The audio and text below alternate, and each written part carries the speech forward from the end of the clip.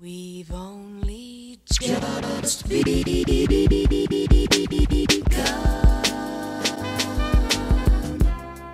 Hello, beautiful people. Welcome back to A Living Color Abroad. I'm your host, Angel Rodriguez. On this episode, you'll be hearing from Marilyn Akinrinlola, who is an educator living out of Boston, Massachusetts.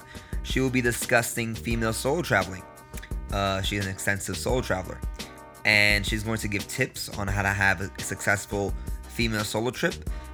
She also discusses the misconceptions that men have on female solo travel. And also she discusses living abroad. She's lived abroad in South Korea and in Spain. So she's going to give us some insight on that and also what it's like to be a woman of color abroad. Hope you enjoy. This is In Living Color Abroad.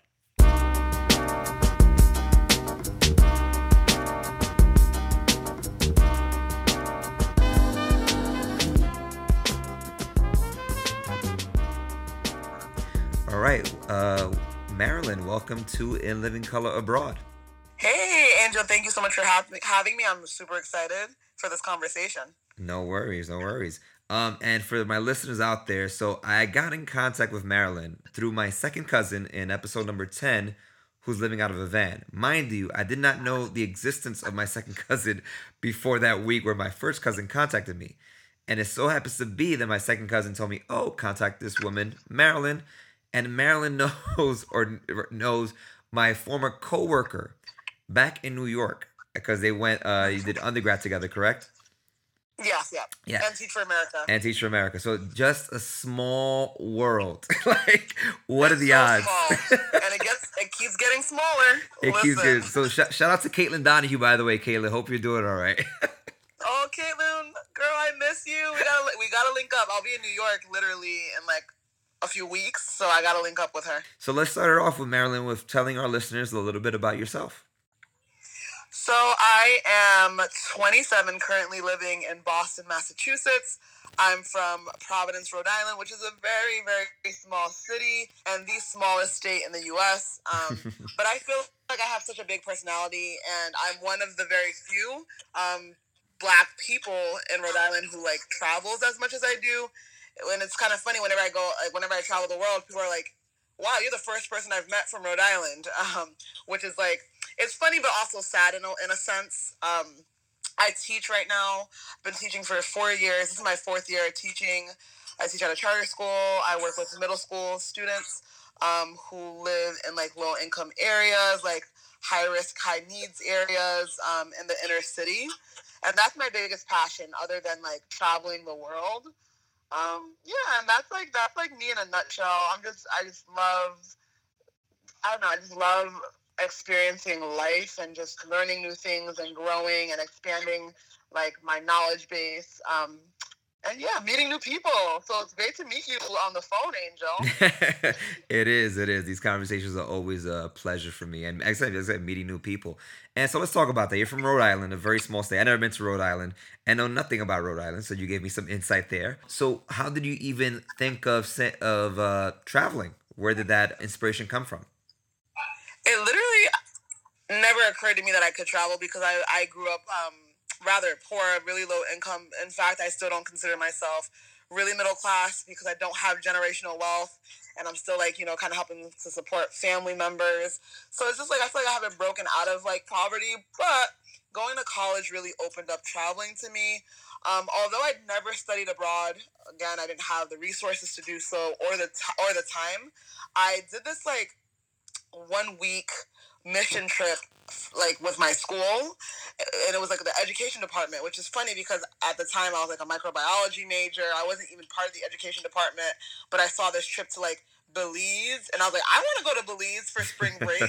You're right, who doesn't want to go to Belize for spring break? Exactly. So I like concocted this like idea of like how to get there for free because I didn't have the money for it.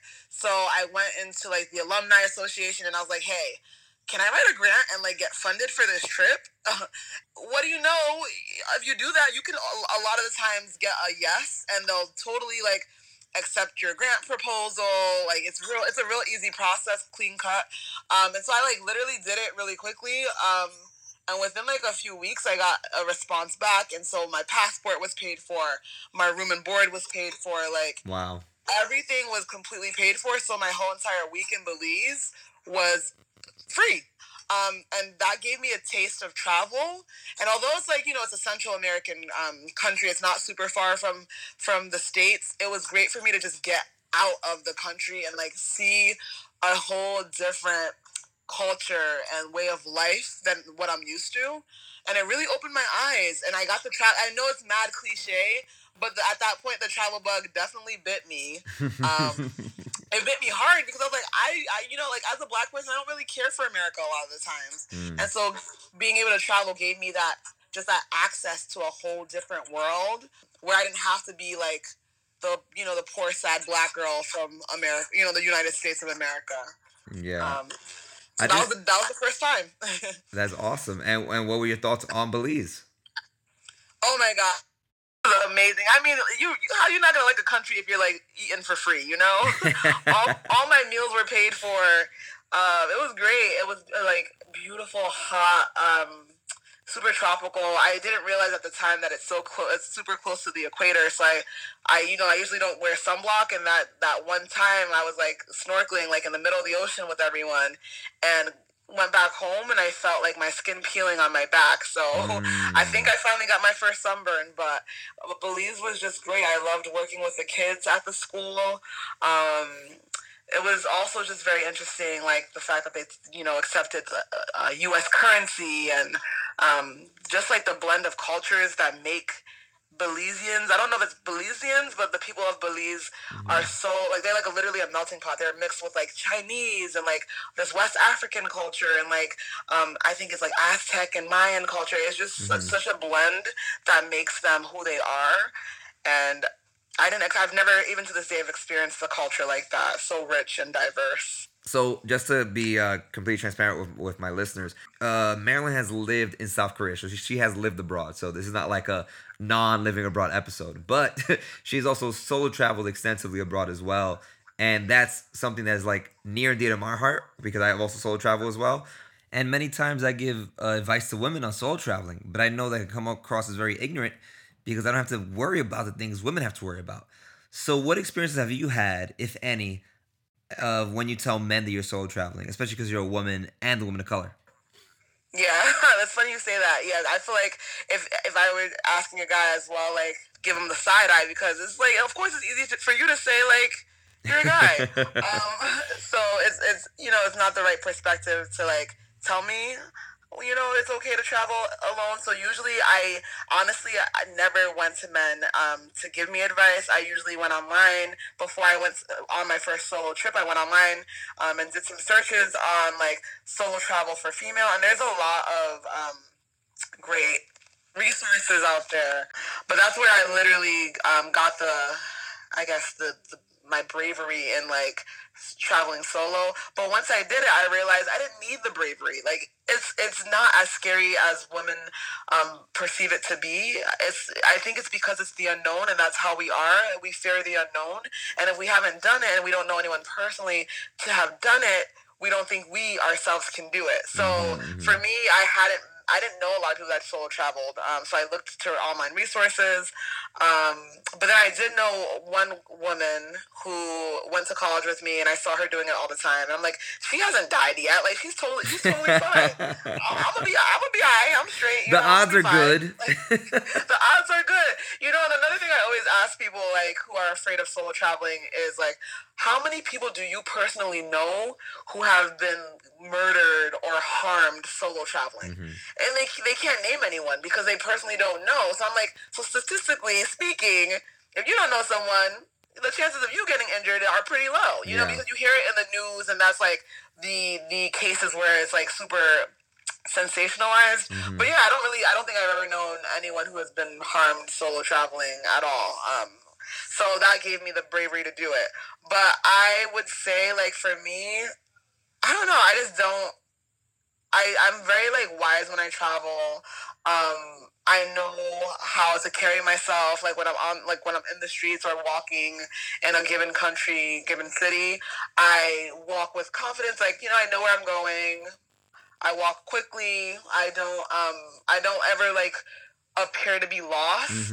And it's to the point where, like, I remember this year in Italy, when I went to Italy for the first time, I had Italians speaking to me in Italian, asking me, like, is this the right train? And I'm like, y'all should be telling me if this is the right train. I'm not from Italy. Like, it was so funny. And I was able to help people, like, use, I think it's like the ticket in the ticket slot, like she didn't know how to put it in there correctly, and I was like, here, let me take it, and I put it in there for her. She was also speaking to me in Italian, and I'm like, y'all not helping me right now.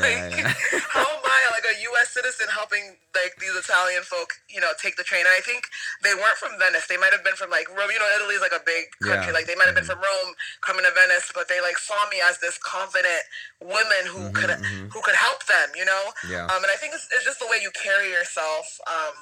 And people feel that energy, and I just carry myself like I know what I'm doing, I know where I'm going, and I don't have any time to waste. So that's been really helpful when I travel solo. And which has been your first trip again? Solo? My first trip was Costa Rica. So before you even went to Costa Rica, let's say this. When you had the thought of, okay, I'm doing this, because I know what that feeling went through for me, because I went to Montreal for my first ever solo trip, and I went for New Year's, and I was scared shitless, because I bought those tickets like 3 days before I left, and I was like 23, 24 years old. So when you went to Costa Rica, how old were you? What were your thoughts? Tell me all that. Give me that spill. So when I went to Costa Rica, and it's funny that you asked me this, because my Costa Rica trip is probably like no other. But I was 26 when I went to Costa Rica. So, you know, it's only been a year, so I was like, not a big difference in my development. I feel like I'm still the same person. But yeah, it was my first trip, and I in my mind I thought, I have to go big or go home. You know, I have to, like, if this is my first solo trip, I need to literally dive in to all the crazy things I can get myself into, and I'll elaborate. So I booked an Airbnb in a treehouse. Yeah, like, that's going big, because I wouldn't do that. No one would. No one in their right mind would do that, and it's an Airbnb, so like the regulations are who knows what. Like, I need to tell you, I wish I could show you a picture of this treehouse. It literally wasn't one of the luxury tree houses. It was literally completely open, no walls, nothing. Wow. Up this janky ladder, and there were other tree houses like spread out. You know, like they were not close enough for me to see it at night, but it was like, you know, I wasn't the only one there. Yeah. But I got very like creepy vibes when I met up with my host, and I couldn't sleep that night. I really couldn't. It was so wild. Welcome to the tree houses. It was so wild. It was in Puerto Viejo, you know, like down south. Yeah. You know, like that coastal area. And the Caribbean side. Puerto Viejo. The Caribbean side, right? It's the Caribbean side, and the owner was just very strange. Like, she was this woman from, I think it was not from Russia. Maybe it might have been the Ukraine, who had like moved to Puerto Viejo to like get that like pura vida lifestyle, you know. And you know, she spoke fluent Spanish. My Spanish is not that great, but you know, the day I got there, she was literally talking about how like there'd been a lot of deaths happening, and I'm like, why are you telling me this? I'm terrified. Like, you see, I'm a solo traveler. You're telling me all these like scary things about Puerto Viejo. You're not even introducing me, like, she's not introducing me to like the beauty of it. She's just saying like, oh my God, so and so died last night, and like someone got hit by a car, and someone got stabbed, and I'm like, holy crap, the sun is about to set, because this was the winter time, so this was the end of December, early January, and the sun literally, kid you not, you live in Costa Rica, the sun set literally at 5 p.m. Yes, that's pretty early here. So early, and I literally was sleeping in an open treehouse while it rained. So all of the sounds, I heard howler monkeys, there were spiders. I couldn't sleep. I was literally like in sweats. Like, wow. I was sweating. I was like having like these cold sweats. I like eventually fell asleep after a while. Like, a cat came into my treehouse and like slept like by the bed, like the foot of my bed. Fuck that. I hate cats. That'll freak me out more than anything else. Wait, no.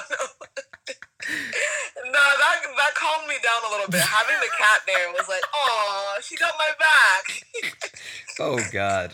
Sounds like a nightmare. So yeah, like my first, and it's funny because I have all the footage, so I'm gonna be editing it and putting it on my YouTube channel. But Yeah, my first time solo traveling, I really put myself in harm's way, or I allowed myself to be really vulnerable. It was super dark, super quickly. I didn't know anyone there. The landlady, like the lady who owned the place, was really creepy. She had her boyfriend was there as well. Everything just was like a setup for. I was the only black person. Uh-huh. Everything was just a setup. Shocking, You know, like. shocking.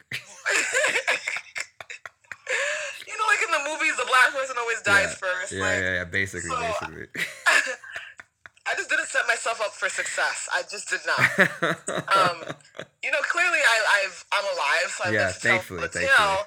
Thank goodness. But the next morning, and that wasn't the weirdest thing. Like the next morning, I kid you not, we're eating outside. Everything's outside. The bathroom's outside. The toilet, the shower, all of that. We're eating outside at her little like dining table. It's like all made out of wood. She carved everything herself with her boyfriend. We're sitting there. We're eating. She provided us food. It's me and the other guests. There's like 5 guests from like it was Paris. 5 guests from Paris, and then 2 were from like Sweden. So yes, all white. And then all of a sudden we hear this like crackling, like loud pop explosion from like from the distance. Oh my God! It's like these massive trees collapsing on themselves. Oh. Yeah, destroying her house. Like they destroyed her What? entire. Dude, I cannot make this stuff up. Like her whole entire, and like mind you, like her and her boyfriend lived in like the nice luxury tree house. It came like I have footage of like after the aftermath, not the whole thing, but like came collapsing on top of her and her. Oh my God. Dude, moments after we left and like sat and ate breakfast. So if they were in there, they would have died. Yeah. Oh my. Yo, that's fucking nuts. They would have died. They would have died. And she kept saying it, and I was like in shock. Still, I was like so in shock. Like, are we all going to die? I couldn't get past like the feeling of the terror after the trees collapsed because. 1, it was loud as hell, and 2, I kept looking around waiting for other trees to collapse. Of course. Oh my. You know. Damn, that is And so. I hope that was your last night there. I had a 3-night stay there. Oh, that was gonna be my whole 3 nights in Puerto Viejo, but like that was my last night. I literally packed. So I picked up and like I left. I met some great girls who were from New Jersey. They let me stay with them for the night. They were black females. I stayed with them for the night, and then like wait, how did you meet them? I had a tour planned. It's so funny. I had a tour planned out that day. The day we ate breakfast, I had someone coming because in Costa Rica, like I don't know what it is, but it's hard to like communicate with people. I don't know. Maybe it was Puerto Viejo, but like the street names are not like clear. I don't know what it was. There's no street names here. There doesn't exist. It's like addresses don't really exist here, honestly. That's what it was. Yeah. That's why. So I couldn't even like navigate myself to meet the girl who was doing like the person, like the tour guide who was giving me the tour. I couldn't navigate it without her communicating it with the Airbnb host because they knew how Puerto Viejo worked and they knew where to like have me meet her. So that was already part of the plan. Like before the treehouse collapsed and the trees fell and like exploded, I already had a plan to like, you know, go out on the day, like during the day to do a tour. And so she was waiting for me and I had my bag. So I ran in there. I was like, hey, this just happened. Like they saw me like with mud. They're like, where the fuck are you coming from? Oh my God. I'm like, yeah, I slept in the jungle. They're like, you did what? And so it was a van, the host for the tour, and then other people, you know, other customers like myself who were going on the tour, and 2 of them happened to be black women from New Jersey. Mm-hmm. And they saw me and they were like, girl, you've had it bad. Let's help you out. Let's like, what can we do to help you? Because you look like you are dying, you know? So wow. It was serendipity. It all worked out. Yeah, it was really nice to have them. So it ended up being a good trip. It ended up being real lit. It was so lit. They took me under their wing. We hung out all the time after that. But I'm sure even with that crazy-ass experience, I think that you are probably grateful that you experienced that to some capacity, I would say. I'm so grateful I experienced that. It's like a story to tell now. Exactly.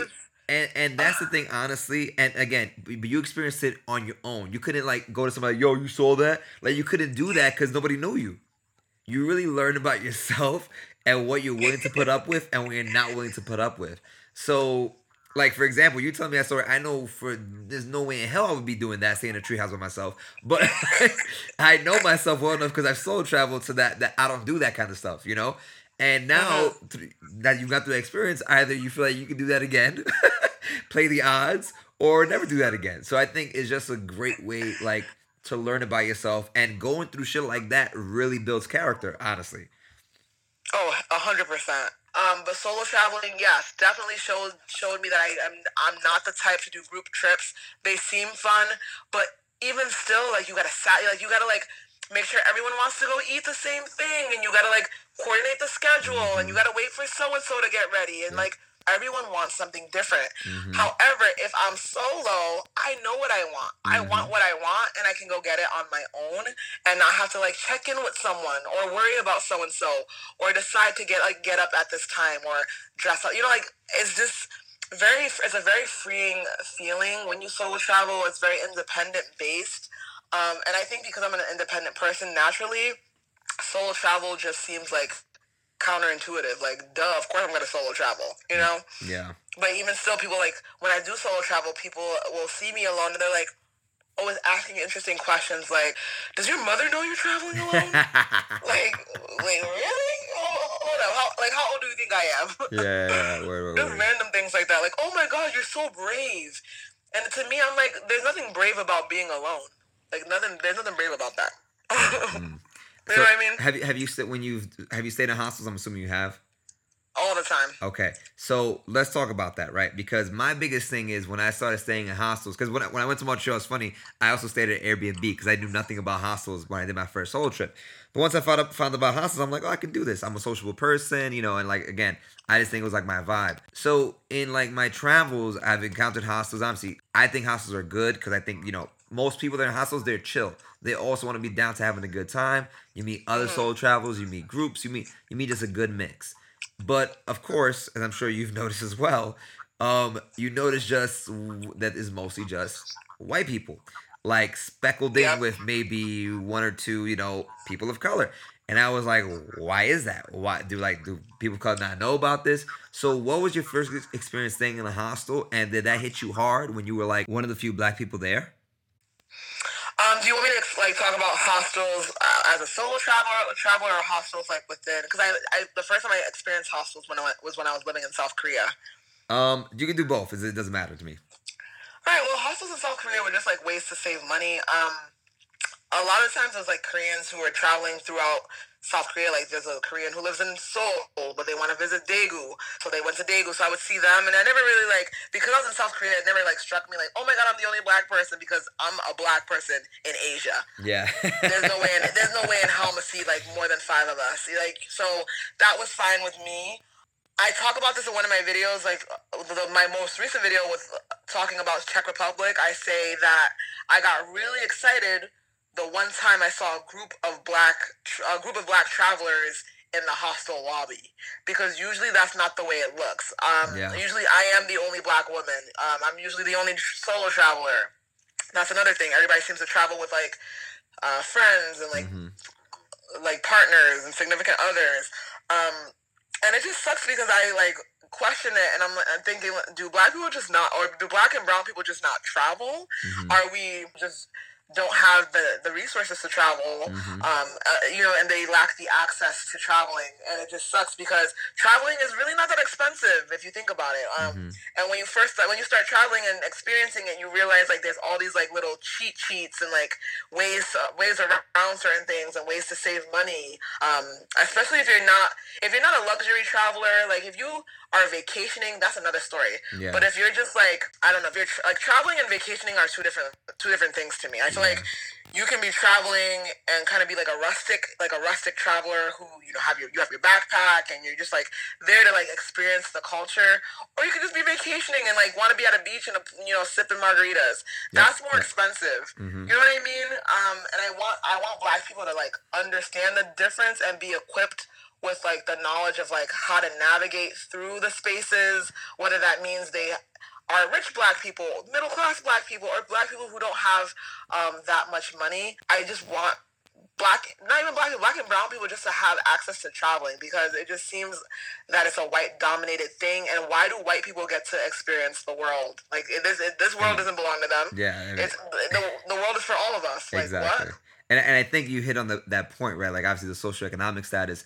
And I think if you're thinking about like your average black and brown person, right? So if they're working their asses off for the whole year and they got a week of vacation, then the first thing I gotta think of is, let me share a 4-bedroom dorm. They're gonna be like, nah, let me look for some all-inclusive kind of deal, you know? So to me, it kind of like makes sense why people of color would look like the luxury, because that's what's sold to us, right? And sold to vacation, right? Oh, enjoy the beautiful blue, white sand, and enjoy that in Punta Cana, the Dominican Republic. It's not like, nah, go travel through the country. See, that's not what's sold to you through whatever, through the internet, through the deals, right? Of packages. That's not what's sold to you. So I feel like we don't know about these things, and two, in my opinion, is not that appealing, honestly. And I think because we're talking about socioeconomic status, white people have the privilege where they could travel more, and especially talking about Europe, where it's like, oh yeah, if I can go here in an hour, why would I stay in a hotel? That seems Exactly. that seems kind of pointless. Let me just stay here at night for $20, 20 euros, save some money, then go here and then do this luxuriously or whatever the case may be. So I think they have that know-how because one, regionally, right, of like where they can go, and the privilege of like, yeah, I can actually afford to do this. So let's talk about, so yeah, like you said, you were in the hostel, you met these black people. Did you feel, or talk about a moment where you felt like isolated because you didn't feel like you were of the culture wherever you were, or just like the culture of the hostel? Because I definitely had moments like that. So can you speak about any moments like that? Oh yeah, for sure. I just feel like thinking back to Spain. This past summer, I stayed at a hostel in Madrid. And it's a hostel I've been to before. They know me very well. I get free breakfast there sometimes. I love them. I love like the owner. But I sometimes like inadvertently isolate myself because I notice like the demographic around me doesn't look like me. You know what I mean? Like even in Spain, I saw majority like European descendants, white Americans, Australians. So yeah, I didn't feel like I fit that culture in a lot of ways, because also there's like that age thing too. Oftentimes, a lot of individuals who are at hostels are like in their like late teens, like 18, 19, or early 20s. And I'm like at the point where I'm like, I'm in my later 20s, and I don't value the same things that they value. Yeah. But yeah, I do feel isolated sometimes just because I don't feel like I relate to them. So I sat on my own. I was in a corner reading a book, had my laptop open as they all like, are really chummy with each other. These are people who don't even know each other. You know what I mean? Like, and are making those connections like right off the bat. And so in my mind, I considered like, oh, why is it that like within the first hour or minutes of meeting each other, these people are like literally connecting so quickly. And I realized, oh, it's because they identify as white and they have that shared culture that I just don't fit. I don't fit that. And I just didn't feel like they cared to get to know me or cared to like, include me. So I just like disassociated myself and just like put myself on the side until these two Australians decided to sit with me. Like, it was kind of funny because I think they knew I was like not trying to be like mess with anyone. So they sat with me knowing that there was like a whole bunch of extra tables open, and they like were talking to me, and I really like I fucked with them, and they're like, is it okay if we sit with you? Do we have to pay to sit with you? Because I was telling them how like, yeah, I was like, y'all are lucky like I'm talking to y'all, because this whole entire time I've been here for this past week I didn't talk to anyone. Yeah. So they were joking around and saying like, do we have to pay to talk to you? Like, just being silly. But yeah, be like that sometimes, because I just don't feel like I fit in with I just feel like I'm othered. And I think in those moments, right, because like I said, I've had moments like that as well. And I don't know about yourself, but I consider myself to be like, I'm a pretty sociable person. Like I could talk to mostly anybody in most spaces. But in those moments, because they do happen, like I said, you feel isolated because, everyone found their little clique, right, in those like first few days, or they already been there 2 days. Those guys, those kind of connections where you can't just force yourself into that. It kind of feels a little bit kind of like, oh, am I really like this? Kind of like, I think a part of us, I don't know if you would agree with this, but I feel like when I solo travel, I'm even more extroverted than I already am. Because I'm pretty extroverted to begin with, but then I feel like it's because I know I need to be. Because at the end of the day, like you said, like if I look like I don't want to talk to nobody, probably nobody's gonna talk to me. So if I put up that that face, or like I'm on my phone, because people in the hospitals are always on their phone or their laptop, they can't be bothered. But if you look kind of open, you're at the communal bar or whatever, then you're more likely to have a conversation. And I find those moments to be like challenges for myself. Like Angel, keep putting yourself out there, even right now the moment doesn't look too great, right, to socialize, but still, like, be vulnerable, right? That's basically what it is asking yourself to be in a situation where it might not be the most comfortable. So do you feel like you challenge yourself in many ways besides, like, obviously staying in the treehouse, but like in other ways have you like challenged yourself? I think naturally, like, by solo traveling, I noticed that people gravitate towards me. Even the fact that those girls took me in Costa Rica, I don't think that would have happened if there was more than one of me. You know what I mean? Gotcha. There's a lot of things that I have had access to because I'm alone. And even I'm very extroverted. I'm very like outgoing. I've always been like the goofy, funny girl. Like I'm very silly. These days I'm more like just kind of chill. But it depends. Like in the moment where I want to meet people, it's so easy to make friends because I'm sitting alone and I have a approachable face. And then I also like go out of my way and say hi to people, and I'm friendly with my roommates because if you have roommates, like there you go. That's like a group of people that you can already like make a connection with. Yep. I remember, like in Italy, I had these two Asian roommates, and they were very quiet. Like they literally kept to themselves. As soon as I heard them speaking Korean, I understood a few things, and I was like, "Oh my god, you guys are Korean!" And they were like, and I was like, "Where in Korea are you from?" And they like kind of seemed to be annoyed at first, like damn, these black girls asking me if I'm from South Korea or North Korea, because that's what Korean people think. They think like as soon as you ask them what part, they think you're gonna they think that you're saying is it North or South. So they're like I'm from South Korea. I'm like no girl, you from Daegu, Jeonju, are you from Seoul? Are you from Busan? Are you from? I was naming all these cities, and they're like what the fuck? How the fuck do you know?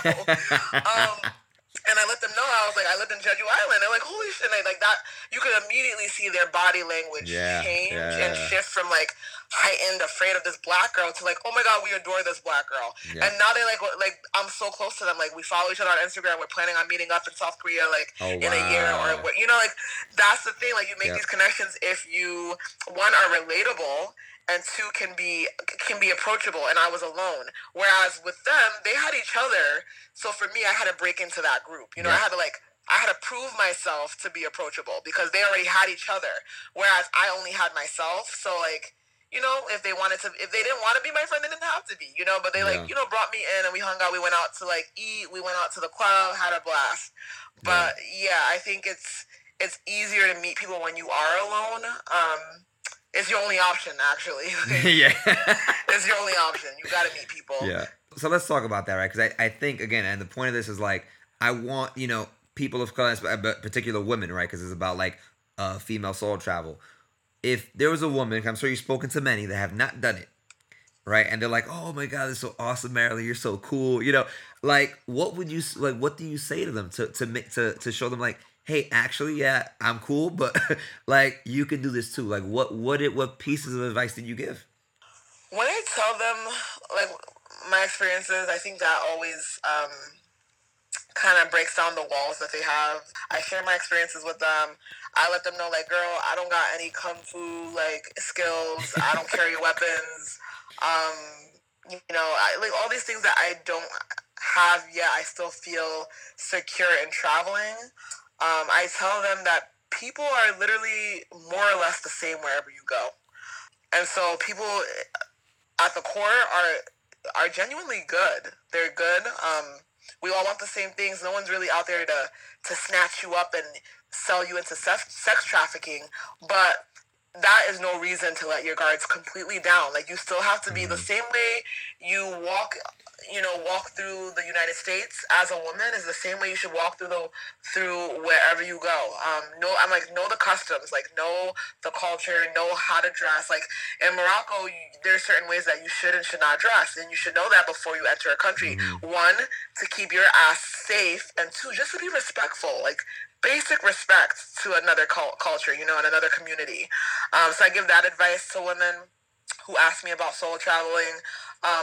Because you know, a lot of times it's all about safety. A lot of women are afraid of like their well-being, like their physical safety. So I gotta let them know that there's not really a lot to worry about if they are you know, and it sucks because you shouldn't be blaming, like you shouldn't be telling the victim how to protect themselves. You should be telling the perpetrator like not to, you know, do dumb shit. Like, but at the end of the day, I want to make sure women are armed with like just the information that they need to keep themselves safe. So I'm always like, just know the country. Like in Madrid, listen, I was walking home alone at like 1 a.m. at times because I knew Madrid was safe. Like I knew that like crime rate was relatively low because I did the research.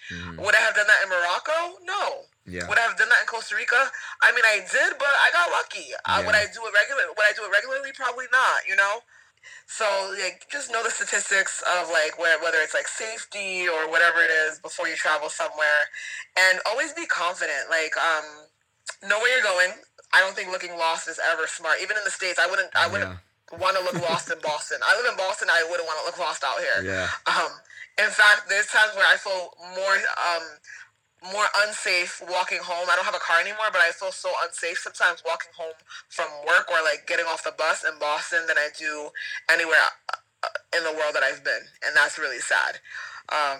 But yeah, I just think it's just more so like being confident in yourself, not talking to strangers, and also just being okay with saying no. I remember like I stayed at a hostel in Costa Rica, and it wasn't Puerto Viejo, it was in San Jose.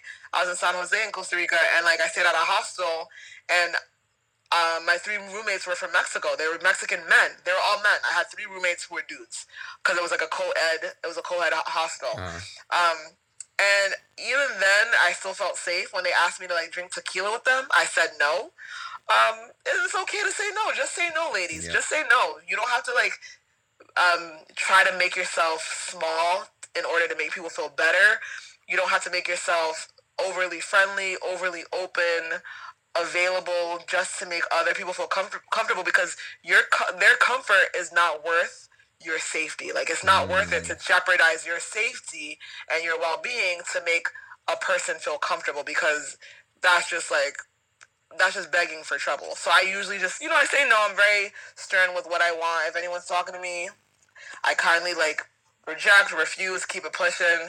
And yeah, it's just like knowing, like, I don't know, knowing to be confident is the biggest thing. Yeah, and I really, that's the one part honestly that I harp on is that whole not looking lost, because obviously me from New York City, that's also a huge thing as well. And the one thing that I tell, and I'm gonna ask you this question in a little bit, but the one thing that I tell people that are like women, that I'm like, listen, I'm like, you're from New York, right? They're most from New York, and I'm like, does anyone know when you're on the train? Does anyone know that you're not from here or from here? And they're like, no. I'm like, exactly.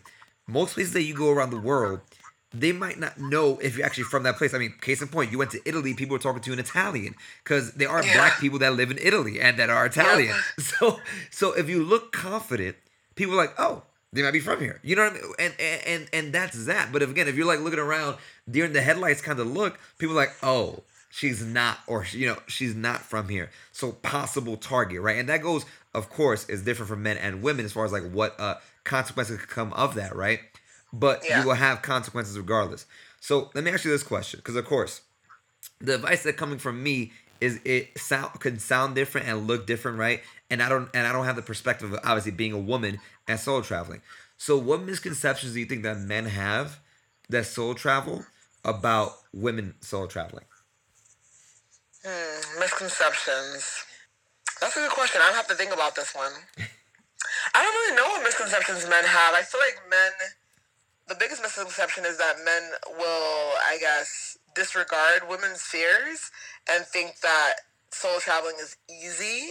All you gotta do is just do it. And it's not necessarily easy for women to like up and like go somewhere alone, because a lot of things that stop you from doing like anything is fear. Like fear is like a crippling factor. So a lot of women are genuinely afraid of their well-being and safety. another misconception, I feel like men think that, oh, if you have a male partner with you, you're automatically safer. That's also not necessarily true. I mean, even in Morocco, I went with my little brother and still had men like catcalling me, or even like saying like disrespectful things to both myself and my little brother. You know, he's tall. He's a tall. He's like probably 6 foot. I forget how tall he is, but he's taller than me. You know, black dude. And like lo and behold, men in Morocco didn't give a fuck. You know, they didn't give a crap. Yeah. So that's another misconception I think men will have. Like, oh, just take a guy with you on your trip. Yes, I think it can minimize. It minimizes the level of fear and like. I guess it like decreases the likelihood of you either getting assaulted or robbed, but it could still happen if you yourself are not mindful, watchful, and just careful. So that's another. I think those are the two big misconceptions I feel like men might have. Other than that, I haven't really encountered other misconceptions that men have in terms of women solo traveling. If I think of any more, I'll bring them up. Yes. Did you know of any, Angel? Honestly, I think because again, I'm trying to like reflect on my own like advice, right? Of like saying, oh, it's not. But I think I come across as like you said, oh, it's easy. You know, I can do it, so can you. And I think that could probably be. I'm not thinking about some of the, like I said, some of the real fears, right? Like sexual assault and all these, like just getting robbed, right? Because if I'm walking around and I'm a dude and there's a guy, let's just say a guy, right, that sees me, he's gonna probably think this might be a little bit harder to rob than to say there was a woman, right? Like he might fight me back, right? Versus, oh, if I rob a woman, she probably might call for help, you know, whatever. Like some just stereotypes, right? Of like what might go through a perpetrator's mind when it comes to like, you know, robbing or assaulting someone, right? Versus a man versus a woman. So I think those are probably the things that I might like overlook too easily. And as far as like real fears, like you said, that women have when it comes to solo travel. So now let's talk about this subject, because I just thought about this as you were talking. In your experience, do you think that white women look at solo traveling differently than black women, or do you think it's mostly just a gender thing, or you think it's both? What are your thoughts on that? I've had many moments while I was solo traveling, and I thought to myself, thank God I'm not only am I black, but I'm dark skinned. So I'm like, oh, thank God I'm dark skinned and black. Nobody messes with me. But then again, I haven't lived through this earth and through this world as a light skinned black woman. I've never walked through this world as a white woman or a light skinned or like Latinx person. I don't know. But in my mind, I feel like because I'm a black woman and a dark-skinned black woman, there are stereotypes that go along with me. One being that I'm hyper-masculine or like whatever it is. But as terrible as that is, maybe it's working in my favor. You know, maybe people don't want to fuck with me because of that.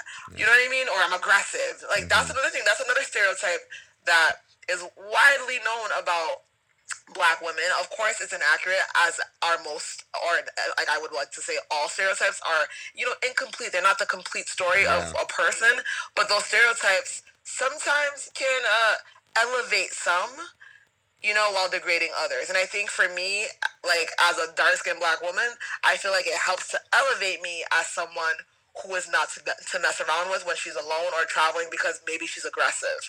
And I think to myself, like, even with my Asian friends who are like, literally, in Italy, the two Korean girls I met, they're literally like traveling together. They were so scared to go anywhere. They were like, literally at one point they said to me, thank God we have you. Nobody's going to mess with us with you here. And I'm like, wow. What? Wow. Really? All right, I bet. So even those little things, like they didn't notice that they said that. I don't think they realized that they said it. Of course, I'm picking up on it. I pick up on all microaggressions, all of those things. But yeah, and that was the moment. Not only that moment, but I just started reflecting and thinking it's super easy for me to travel alone, and I'll continue doing it. Because no one's going to mess with me as a dark-skinned black American girl. And in fact, no one really knows I'm American because of the confidence level that I have. And it's hard to tell until I open my mouth, you know? Even in Madrid, I feel like I blended in so well. Nobody messed with me. I saw them messing with other people who were Spanish. They didn't mess with me. It's crazy. Listen, I can't make this stuff up. It's so crazy. No, but, so I think white women are probably more nervous, because I do think there's a higher bounty on their head in terms of like when they're traveling. I feel like they're more likely to be trafficked, especially if they're blonde, if they have blonde hair, and those like those characteristics of like a typical white girl, white American girl. Yeah. They're more likely to get catcalled and all those things because of the media portraying them as these like innocent, docile, like femmes who are coveted and like the ideal beauty image. And whereas for me, I've been at the bottom of the barrel for so long that nobody gives a fuck. And to your point, like I just thought of as you were talking, like Italy, for example, like they might just think that you're like a North African immigrant or something, or like because they have immigration, so like she just might be an immigrant. So you said your status is lowered immediately if you're looked at as like being an immigrant, right? Versus like who is this? Like you said, blonde haired, blue eyed white woman visiting my country or whatever, right? So I think it's a very, like you said, sad thing that because of that you're dark skinned black woman, it's like whatever. Let's not talk to her or like let's not fuck with her. But so therefore your value is lowered, but it might work in your favor as far as your safety, and that's like a mind fuck. Like I feel like it has to be a mind. I don't know. Like it has to be a mind fucking a little bit for you, no? It really is. It's hilarious. It's hilarious, but listen, it's crazy. It's interesting. Like a lot of things, it's like a paradox. A lot of things in this world are very interesting. I don't know. Like I'm one person. Of course, I can like fight against the system, but it's also like it's gonna take a lot more than me to challenge the system and to like restructure it, because this is how people think, and it's like colorism, racism, discrimination is a global phenomenon. It goes past the United States of America. But yeah, like literally, I know this stuff, and even if it's not said to me in plain black and white, and it's not super overt, it's the subtleties, and it's like the undertones, and it's like when as soon as I speak English, the treatment of me is completely changed. You know what I mean? Like, I remember somebody bumped into me and one of my friends, and looked at us all crazy, and then we started speaking English, and they're like, "Oh, you're American? Hi." I'm like, "Bitch, like you just bumped into me thinking that where you thought I was from? You thought I was from some like you thought I was a migrant? Like, girl, I'm on vacation. I'm balling out here." It's just it's so fascinating. And even, because even as a dark-skinned black woman, as soon as I speak English, American English, I then have more status and I then have privilege. Bingo. It's fascinating. Yeah.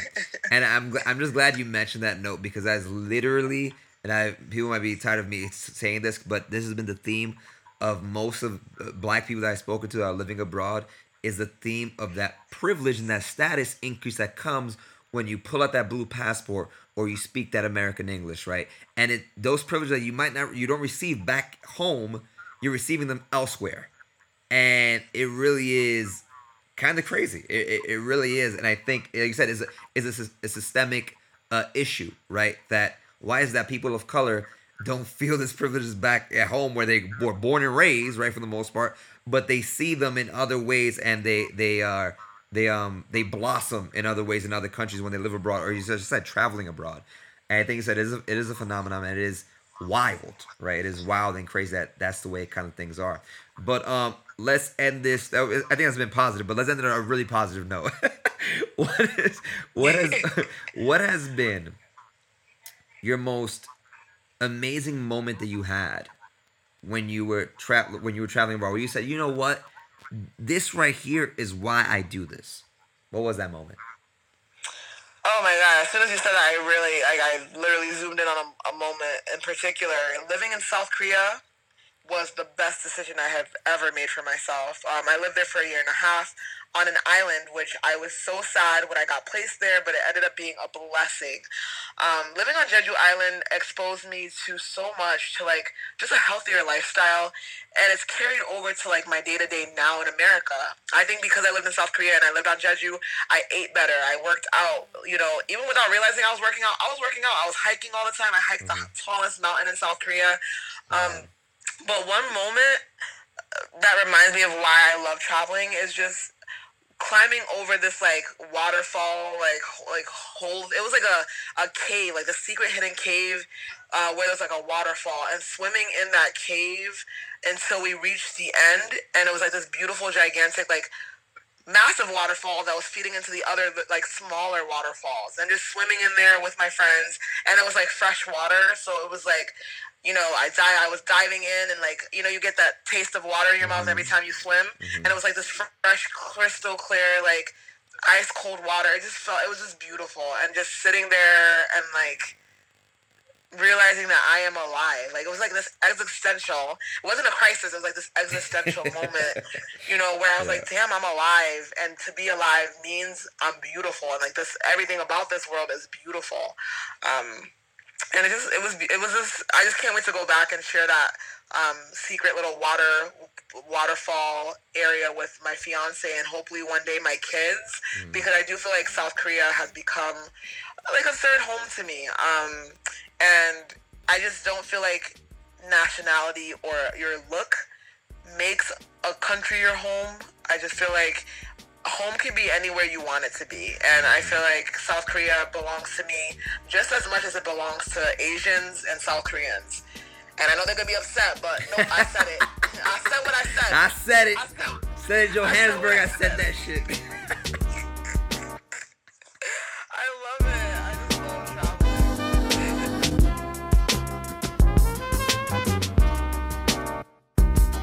I hope you enjoyed that episode with Marilyn. And in case you didn't get that reference, when I said that shit in Johannesburg, I said it. That's from Chris Rock's Kill the Messenger, his stand-up special, which is one of my favorites. Just giving you some reference for those that probably might have missed it. But yeah, I enjoy speaking to Marilyn. As you can see, again, it was an interesting theme, actually, when she said that she felt like she has some privilege when it comes to being a black woman abroad, because she's viewed as being hyper masculine and, quote unquote, scary and aggressive, right? These stereotypes that people have of black women, and that works in her favor because people don't mess with her. But it was also good to see how empowered she feels and just is naturally when it comes to being in a place that she doesn't know, and again, having that confidence. I think confidence is such a huge thing when it comes to traveling, but especially when it comes to solo traveling. I think you need to walk around like you know where you're going, and I think that's very apparent in just the conversation and talking. She seems like a very confident person, and it works for her, right? As far as when it comes to traveling and doing all these other things. But yeah, it was just great hearing her story, and just I'm glad I got that in. So next week, I don't know who I'm gonna have on. Again, we'll see. I'm considering doing a solo episode though on 3 months in Costa Rica. I'm undecided though if I want to do that. To give you guys an update of what's happening and how life is faring here. But yeah, we'll see. By the way, congratulations to the person that won the giveaway at How About No. That was her Instagram handle. I'm blanking her name right now, but she won the giveaway. So hope you enjoy that book, and thank you for everyone that participated. I had a good time doing that. Might do that again when I reach 2,000 plays. But yeah, have a good one. This is In Living Color Abroad. Peace.